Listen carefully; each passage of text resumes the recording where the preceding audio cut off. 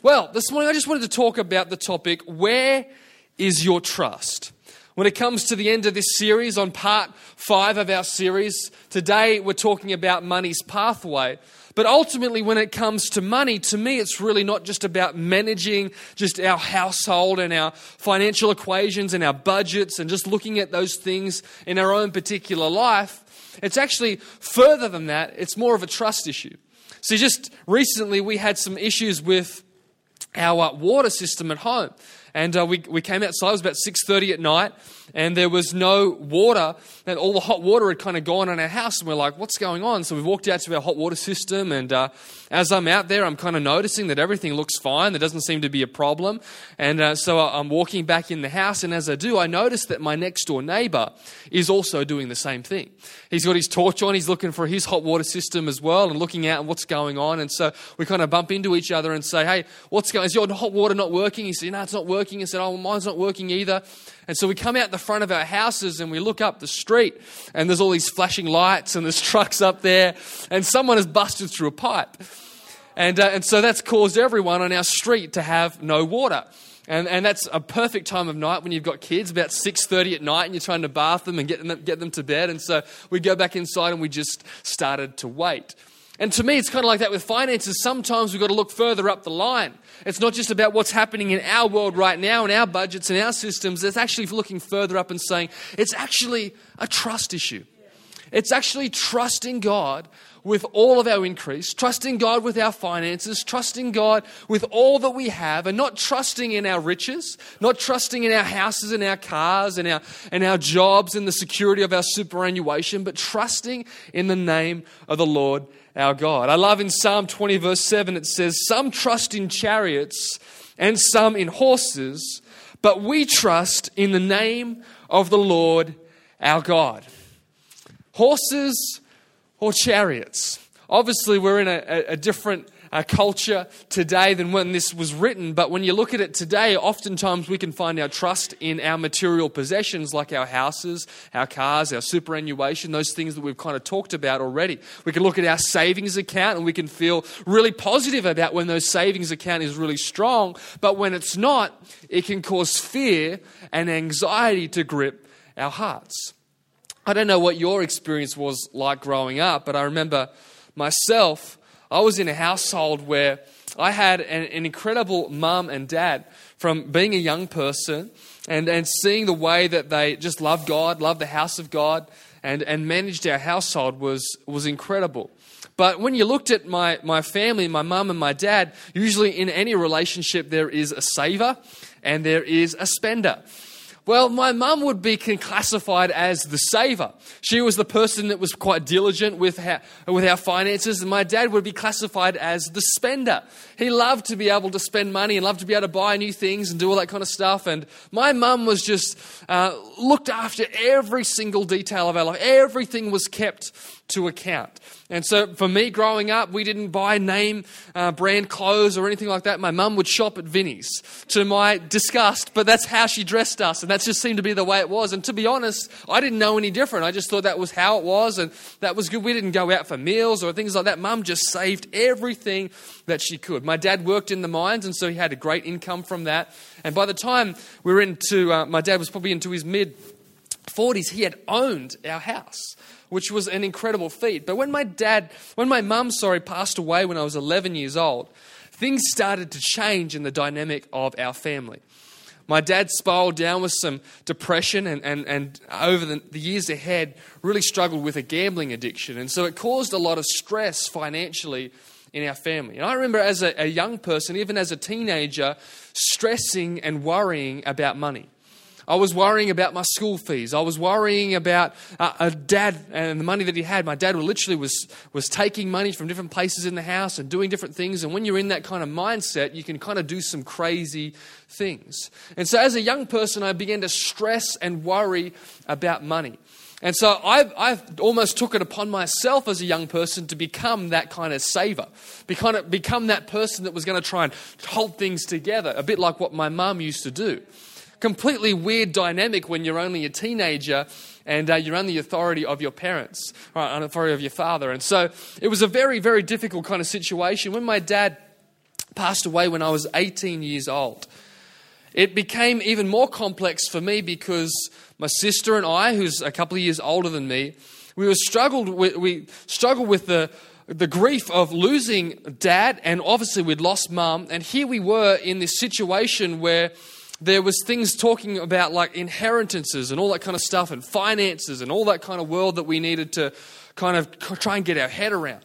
And it seemed like a crazy expression when you're in the mix of just the grief of losing someone that you love.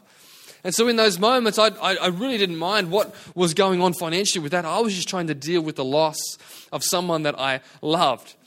And in that moment, it kind of took us through this journey of learning to trust God in the midst of all of that. Ultimately, what happened is my sister and I went through this process where everything that we would receive as an inheritance was written off to someone else.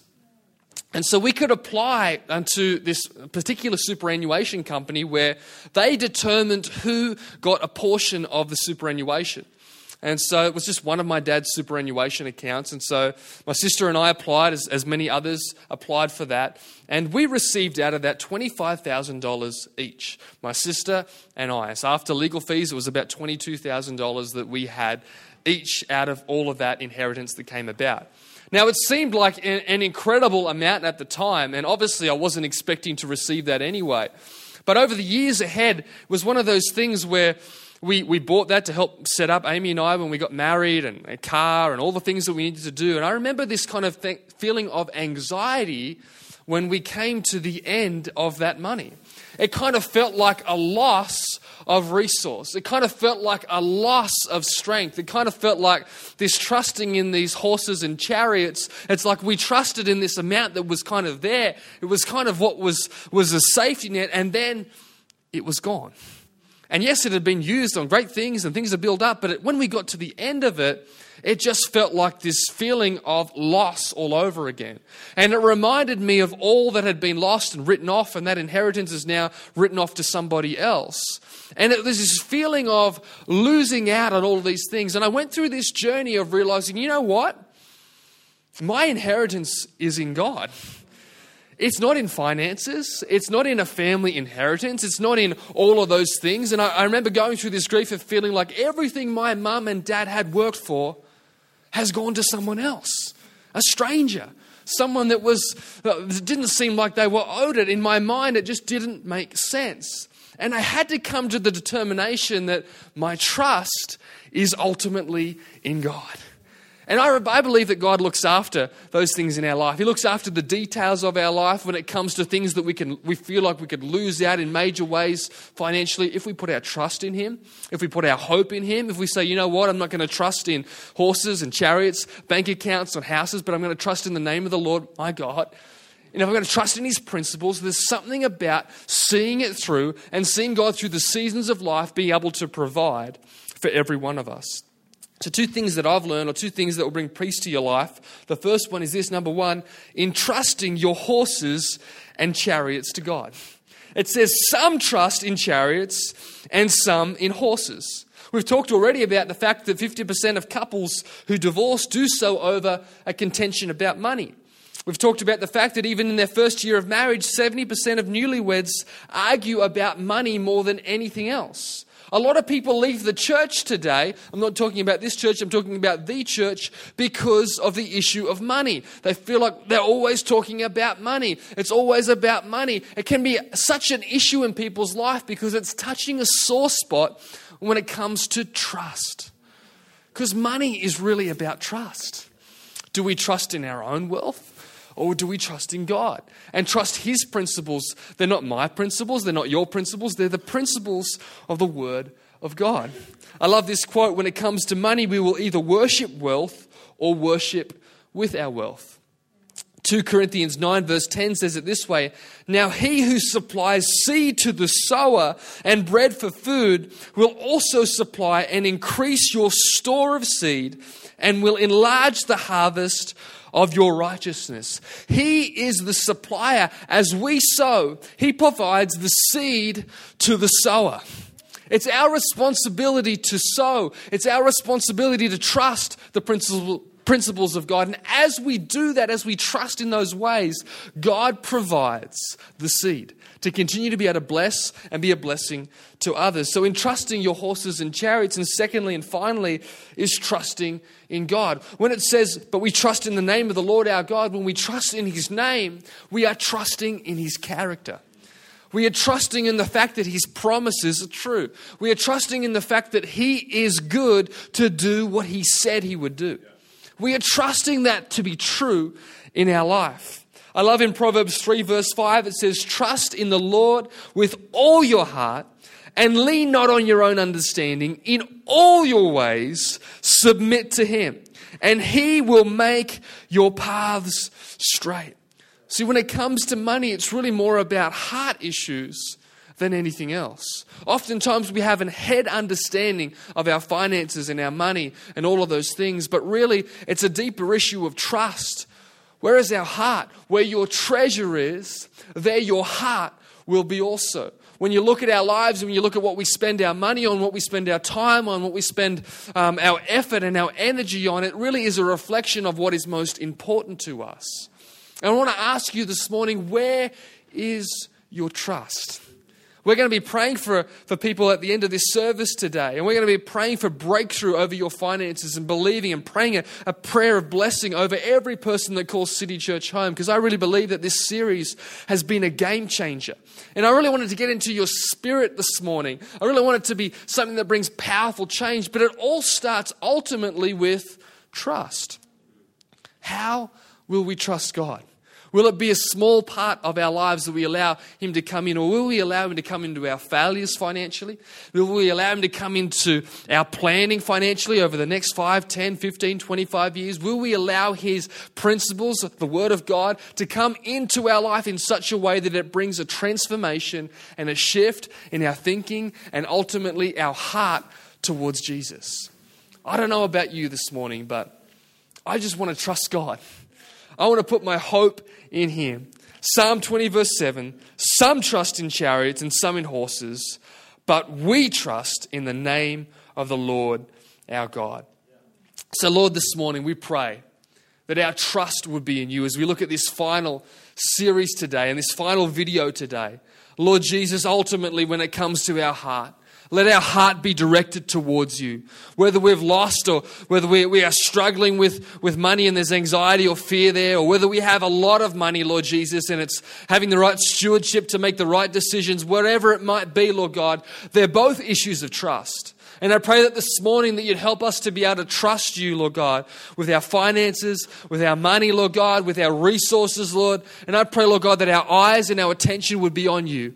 Where our treasure is, there our heart will be also. And Lord, this morning, Lord, we ask you to do something powerful in our lives. In your mighty name, Jesus. Amen.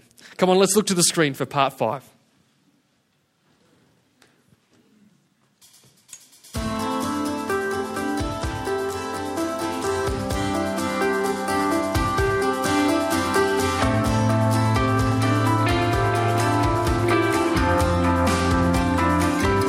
Part 5 of our God, Money and Me curriculum. And I'm so excited because this is where we get to bring everything together that we've talked about. We're going to discover what the 4 components are that are needed to create a financial future that works so that our lives can have a generational impact.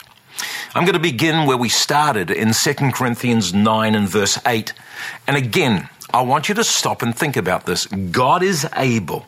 In other words, he has no challenge about where we find ourselves to make all grace abound towards us, that every one of us would have all sufficiency in all things. In other words, this is not just for today, but this is for our entire lives to repeat and to realize that God has a grace to see us have all sufficiency and to live with an abundance for every good work. And when we're not there, it's not God's grace and it's not God. We need to align to the way that his word works. That thought of having all sufficiency, which is literally this perfect state of living, where you don't need any extra aid or support. Imagine living that way because your parents and your grandparents had that kind of understanding. We've looked at myths that are attached to money. We've looked at the spirit of money. The fact that money is a test. It's a divine test to determine if we're ready for eternal riches. And then we've looked at money's multiplication. Today I want to talk about money's pathway. And something that God really showed us when we were struggling, when we were giving so much away that we needed more components. I call it the 10-10-10-70 principle. And I've come to realize that there are these 4 components to create the right kind of foundation. Marie and I understood tithing, which was giving God the first tenth. We even understood that we were to seed because seed creates harvest. We'll touch on that. But there are 4 components needed, a little bit like cement or concrete. You've got to begin with the ingredient called cement, which is the glue. You need then sand, you need rocks, and you need water. Right in the right ingredients together, they create a foundation we can stand on and build from. You know, my dad was a pastry cook, and so he taught me very early on that even if you want to cook, you need the right ingredients. Don't compromise what the recipe says. You need the right balance. You need to have the right elements as far as temperature. Even if you've got dry ingredients and wet ingredients, you always add the dry to the wet. Otherwise, it gets lumpy. It's the same with our financial world. You know, we began by talking in part 3, how that stewarding or honoring God's sovereignty by tithing. And I want to begin there because that's really the first and major component. Many of us understand that, but stewarding comes out of a revelation that the first tenth belongs to God. We saw in Malachi chapter 3, how that God says, I am the Lord, I don't change. Return to me, and I'm free to return to you. You've robbed me.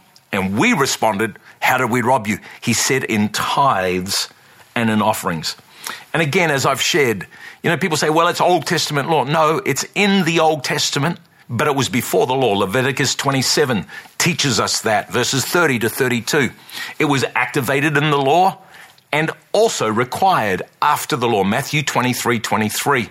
And really, our stewarding, which is when we receive increase, the first tenth, not when it suits us, belongs to God. And the tithe is the test.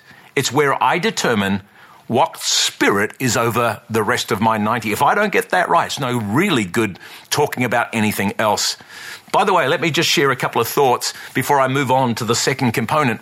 Did you realize that the tithe is not your tithe? I don't give my tithe. It's actually God's. I'm returning it. It actually belongs to God. People have said to me, well, yeah, okay, I accept that that's right. The first tenth should go to God. But can't I determine where my tithe goes? The answer in one word is no. It's God's. So it goes where He wants it to go. You know, the thing is, this is what we're going to decide. Is God in control of your money? Is mammon in control of your money? Or are you in control of your money? Yeah, but I feel like I want to support missionaries and there are people in need. I want to give that tenth to. No. The Bible says, actually Malachi 3:10, that God says you need to return the tithe to His storehouse. The first tenth goes to His house. You go, really? Yeah, why? Because God's plan for the salvation of the world, His first and foremost ultimate plan is His church. And that's what He set up to fund His house. It's not my house. It's become my house. It's His house. It's not my tithe. It's His tithe. It's become my responsibility to steward back to God what belongs to Him. Generosity, by the way, as we've seen, doesn't remove mammon. When you honor God with the first tenth and you put it where God says to put it, in His house. You might say, but what about the missionaries? What about other great ministries? What about helping people? That's where you get to make a decision about your 90%. So the first tenth is stewarding. The second component of creating a financial freedom is not just stewarding, but understanding the power of seeding. You see, again, as we've seen, so much scripture around seeding. In fact, seeding opens the door to harvest. If there's no seed, why would you expect a harvest? You know, Noah and his family come out of the flood, and they are, of course, the first inhabitants of the earth. And Genesis 8:22 says this. God speaks to Noah and says, while the earth remains, Noah, 4 things won't change. seed time and harvest, cold and heat, winter and summer, day and night. None of those will ever stop. Let me just take the first one, seed time and harvest. If you seed, you can expect a harvest. Here's a thought. Many things are beyond our control, but harvest is not one of them. In other words, if I sow any seed in any direction, I will reap that kind of harvest. Galatians 6 and verse 7 says, don't be deceived. Don't let the enemy deceive you. Don't allow your circumstances to deceive you. God is not mocked. Whatever a man sows, he will reap. Think about it just practically. Imagine a farmer expecting a harvest to be something different to the seed that they sow. You sow carrot seeds or whatever seed you sow and expect a different kind of harvest. Yeah, in the church we do that all the time. People go, you know what? I don't have a positive life and everything's so hard and I feel like everybody's against me. What kind of seed are you sowing? You want a positive future? Sow positive seeds today. You want a financial future? You need to sow financial seeds. The first tenth is God. That's the test. The second, which I call is the 10-10-10-70 principle, is that I need to be diligent in my seeding, always. Then it comes to the third, and this is what I never learned in church. I had learned these two and implemented them, but I realized that I had never understood that for a financial future, not only did I need these two, the third component is I needed to embrace saving. Well, let's wind the clock back. Here I am at 38 years of age, and it's kind of like, you know what? Jesus is coming soon. That's what we were taught. It's kind of like, let's be generous. We're only here for a few years, and let's go on. But I never stopped to understand that actually the Bible says in Proverbs 13 and verse 22, these words. It says, a good man, a good Christian, a good woman, they actually leave an inheritance to their children's children. It's kind of like, well, we're giving everything away and we're just believing for God to bring a harvest and we hope the future all works out. Again, another thought. Legacy creates a generational echo. You see, when you start not just living with these two, but start thinking about, I've got to put stuff aside that's going to set a foundation for the generations who follow me, then something's going to change. In fact, too often we live in a world that says, well, you know, it's all about me rather than, well, I've got to think about how I could set up what's coming after me. And I think sometimes many of us don't save because we go, you know what, we haven't got much, so we can't make a whole lot of difference. And as I said, I was never taught that saving with stewarding and seeding was a key element. Never understood that. I was convinced about the law of sowing and I understood tithing. But nobody said that I had to set up generations that followed me. And that's where the 10-10-10-70 principle comes from. And really it began to change everything for our family. Those financial seeds began to take a different shape. And so those first two ingredients, I had to add a third, which leads me to the fourth. And you go, well, Paul, if you're saying the first tenth belongs to God, and you're saying, are you saying another tenth should seed? Well, ultimately, that's what we need to shoot for, is that we would match the seed to what we return. And then we would match our saving to, again, what we're seeding, and that would constitute leaving 70%, 10-10-10-70, and that 70% would be what we live on or spend. And you might go, I'm freaking out right now. I couldn't do that. I think we've got to start thinking a lot more intentionally about our finances. Every time we're awarded or we receive an increase, you know, we teach the children at Life right now that they've got 4 jars next to their beds. If they get $10 pocket money, hey, the first tenth, let me demonstrate it like this. In fact, I've got 200 New Zealand dollars in my pocket, which is $10, $20 bills. So if I were to receive $200, we teach our children, hey, it's not the last, it's not the second to first. The first is you're going to return a tenth to God into his house, and that's going to put his sovereignty over everything that's left. Not only are you going to return to God, but you're going to go, well, financial seed creates a financial harvest. So ultimately, I want to match another tenth And that 10th is going to go into seeding to release that kind of harvest. Thirdly, I'm actually going to equal what I seed with what I save. And that's not just saving for a holiday. That's saving for a future that actually I can't access, but it's going to go generationally. And so I put it in there. And then finally, with the 70% that's left, that's what I live on, or I have to restrict my living. In fact, a nephew of mine came up to me recently, and he heard me teach on this. I think it was about 8 or 9 years ago for the first time. And he just said to me, "Uncle, you know what?" He's 17. He said, "I've got my saving jar up to $6,000. He said, "I've honored God.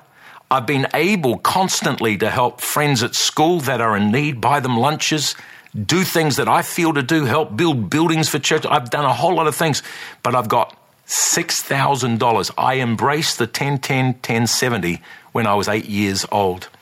Saving is not about, as I said, for something that can be consumed. That goes generationally. It's not to be used for anything else but what your children's children can benefit from. Imagine for a moment if your grandparents lived this. How different would your world be today if they put aside 10% of their income for their children's children? We would then see 2 Corinthians 9 verse 8 become a reality, where we wouldn't need to find ways to build our first home. We would already have the platform of having all sufficiency in all things, and then have an abundance for every good work. You know, don't get stuck on the 70%. But I do believe the 10-10-10-70 principle is where we should aim. And you might go, "No, I'm freaking out. I can't do that. In fact, I find it hard to honor God with 10 and live on 90. Seriously, if you don't get the stewarding right, you don't have God's blessing on the rest. That struggle will continue. Honor God first. And then begin to say, okay, this is the goal for my future. Start somewhere. Don't compromise. That's not your right or my right to compromise what belongs to God in his house. But I've said to some people who are really in debt, they've never been taught properly about money. I said, start somewhere. So 10%. Why don't you change that to 2%? Always match these two together. Whatever you seed, make sure you save. And as I keep saying, don't ever spend that. That could go towards debt if you're in debt. That will go towards buying your first house, an appreciating asset, something that will live on generationally. It doesn't go to a holiday. It goes to things that build. So you could start with 10-2-2-86. Maybe have a 3-year plan. Next year, go to 10-5-5-80. Third year, 10-10-10-70. You master this, you will find a release, and you will be part of a generation that sets up generations that follow after us in such a powerful way. That's the power of it. You got to begin somewhere, but your optimum is the 10-10-10-70. As I said, our saving, if you're in debt, needs to reduce that. It needs to build towards your future. Again, another thought is this. If you manage your money, it won't manage you. Farmers somehow have a different understanding to us in the church. So here I am. Let me recap the journey I went. Always did these two. But actually, our seeding was so high that actually we had no money to save because we lived on the rest. There was a time where we tithed and 40% of our income went into seeding. And so that left us with 50% to live on. We didn't save anything. Then I felt God show me, this is why we need all three. Let me give you Galatians 6 and verse 7. You'll know the verse, and we've used it before, but it says this: "Don't be deceived, God is not mocked. Whatever a man sows," listen to these words, "that he will also reap." 5 words, that he will also reap.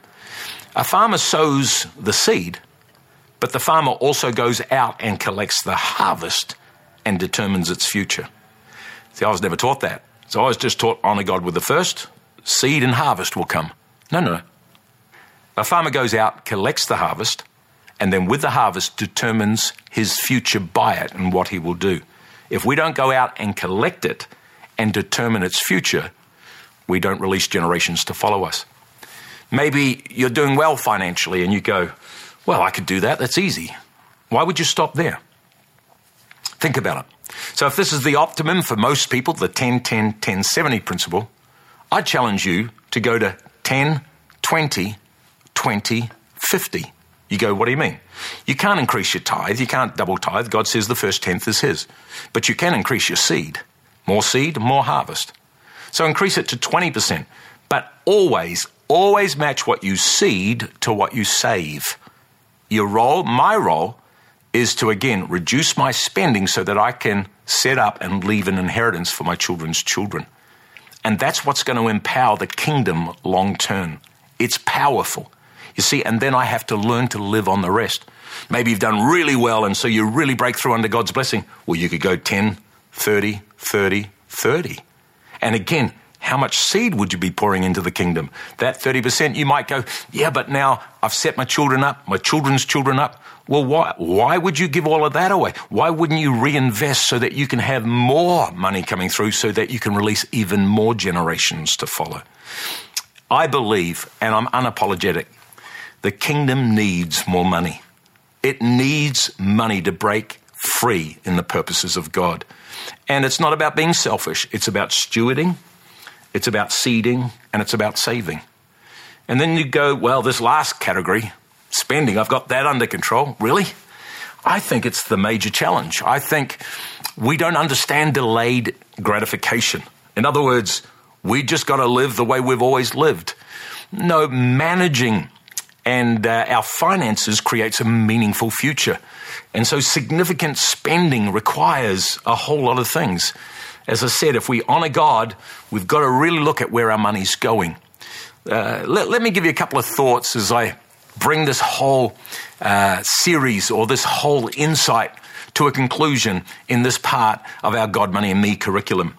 Spending, when it comes to spending, you've got to live within predetermined boundaries. In other words, whether it's 70%, it's 80%, it's 86%, you go, that's it. That's what I am going to spend, nothing more. I'm not going to allow the enemy to fool me into not fulfilling the ingredients needed for a financial future. In fact, tomorrow's breakthrough requires today's restraint. Think about that. You want to break through in your finances? It's not because it's not going to cost you restraint. You're going to have to institute restraint. Significant spending requires literally that. You've got to live within your means. And by the way, maybe you don't need everything you think you need. It is totally unwise to spend money you don't have for depreciating assets. Anything that depreciates and you borrow for it, you're putting yourself backwards. You need to save up and make sure that you have the money here to be able to pay for that. I think the second key to significant spending would be we need to discover a way to increase our income. And it would be fair to say that for many of us, it's like, you know what, Paul, I look at that and it's just well beyond me. This is not necessarily where we begin, as I said. If you honor God, that's his choice. Then he will be released to work with what's left. And as you do that and you increase these things, you're going to see God's breakthrough. But never underestimate what your potential is. I think we've got to discover, and many times we're in situations that we didn't even ask for, but God meets us there and the principles still work. Let me just for a moment read again Proverbs 13 verse 22, where it says, a good man leaves an inheritance to his children's children. That's why we need a financial pathway. And then it says, but the wealth of the wicked or the sinner is stored up for the righteous. In other words, God's got a plan if we get ready for it. And then verse 23, much food is in the fallow ground of the poor, but for lack of justice, there is waste. Think about that. What does fallow ground mean? It means untilled ground. Don't stop with what you know. Don't stop with where you're at. Actually, get the soil of your life fertile and begin to believe that as you stretch out, you can increase your income. And for lack of justice, the word justice literally means ordinance, which means if you live according to God's pattern, come on, a farmer, as I said before, he just doesn't honor God, doesn't just sow seed, goes and gets the harvest, puts it aside, and then restricts the spending to what they have so that they can go into the next season ahead of the game. There was a time in my life in Sydney where we had committed to give a lot of money to a building project. I didn't understand this, But what I did understand is I didn't have what was needed to do what we committed. And I actually went out and I started making, as a second job, coffee tables and spraying them with a 2-pot lacquer and selling them at special places where in the weekend many people would come to.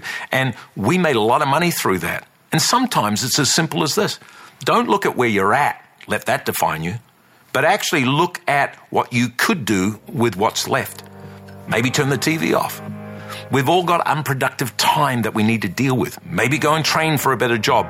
Or as I've suggested before, maybe even get 2 jobs for a while. You see, if you increase your income, you can increase your spending. And that's the wonder of that. Don't spend what you don't have. So if you're going to be significant in your spending, you've got to predetermine your boundaries. 10, 10, 10, 70 or 10, 2, 2, 86, 10, 5, 5, 80. Never separate what you seed from what you're putting aside to saving. And then finally, set accountability partners in place. Money is such a big deal. We need people around us. And when we do that, we can continue to know God will make all sufficiency abound towards us and have an abundance for every good work. You know, before I pray, I want to encourage you. If you do it God's way, you release God's Spirit to do the supernatural. Again, let's not forget, stewarding, the first belongs to God. Seeding, the second creates a harvest. Saving, the third empowers future generations. Spending, when you live within your means, secures an everyday peace. You won't have to worry anymore. You might have to delay off spending some things, but come on, a good person leaves an inheritance to their children's children.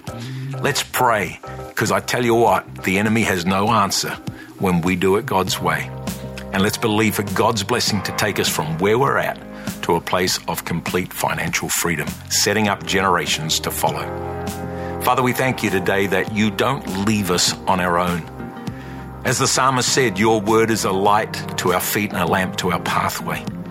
And for many of us, we need a trust in you that the God that we entrust with our eternity will also entrust with our material world.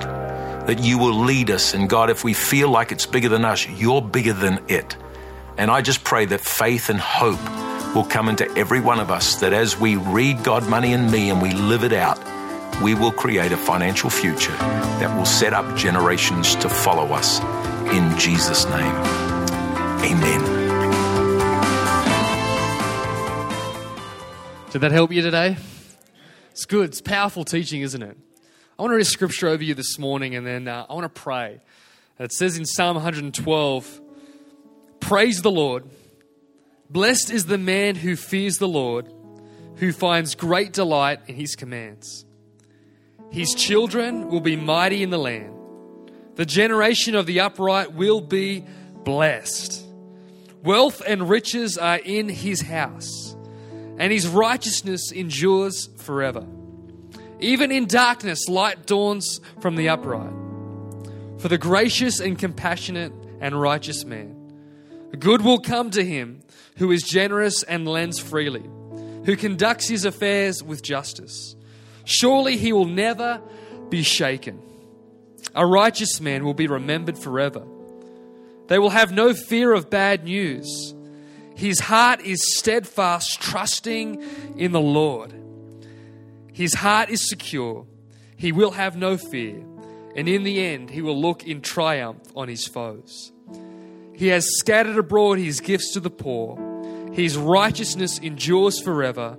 His horn will be lifted high in honor. And that's what I'm believing over your life this morning. As we are concluding this series today, I'm believing that you will be blessed, that your family will be blessed, that there will be an overflowing effect on the family that's around you and on the generations to come as you trust God with your finances and as you put Him first, that you would see His principles come to pass in your life. It's a great church by the name of Bethel. And they had this declaration that they read during their offering talks. It was sent to me from Jason Webster a couple of weeks ago. And I want to read it over you today, and then I'm going to pray over you this morning. So would you stand with me as I read this over you? It says, we are believing the Lord for jobs and better jobs.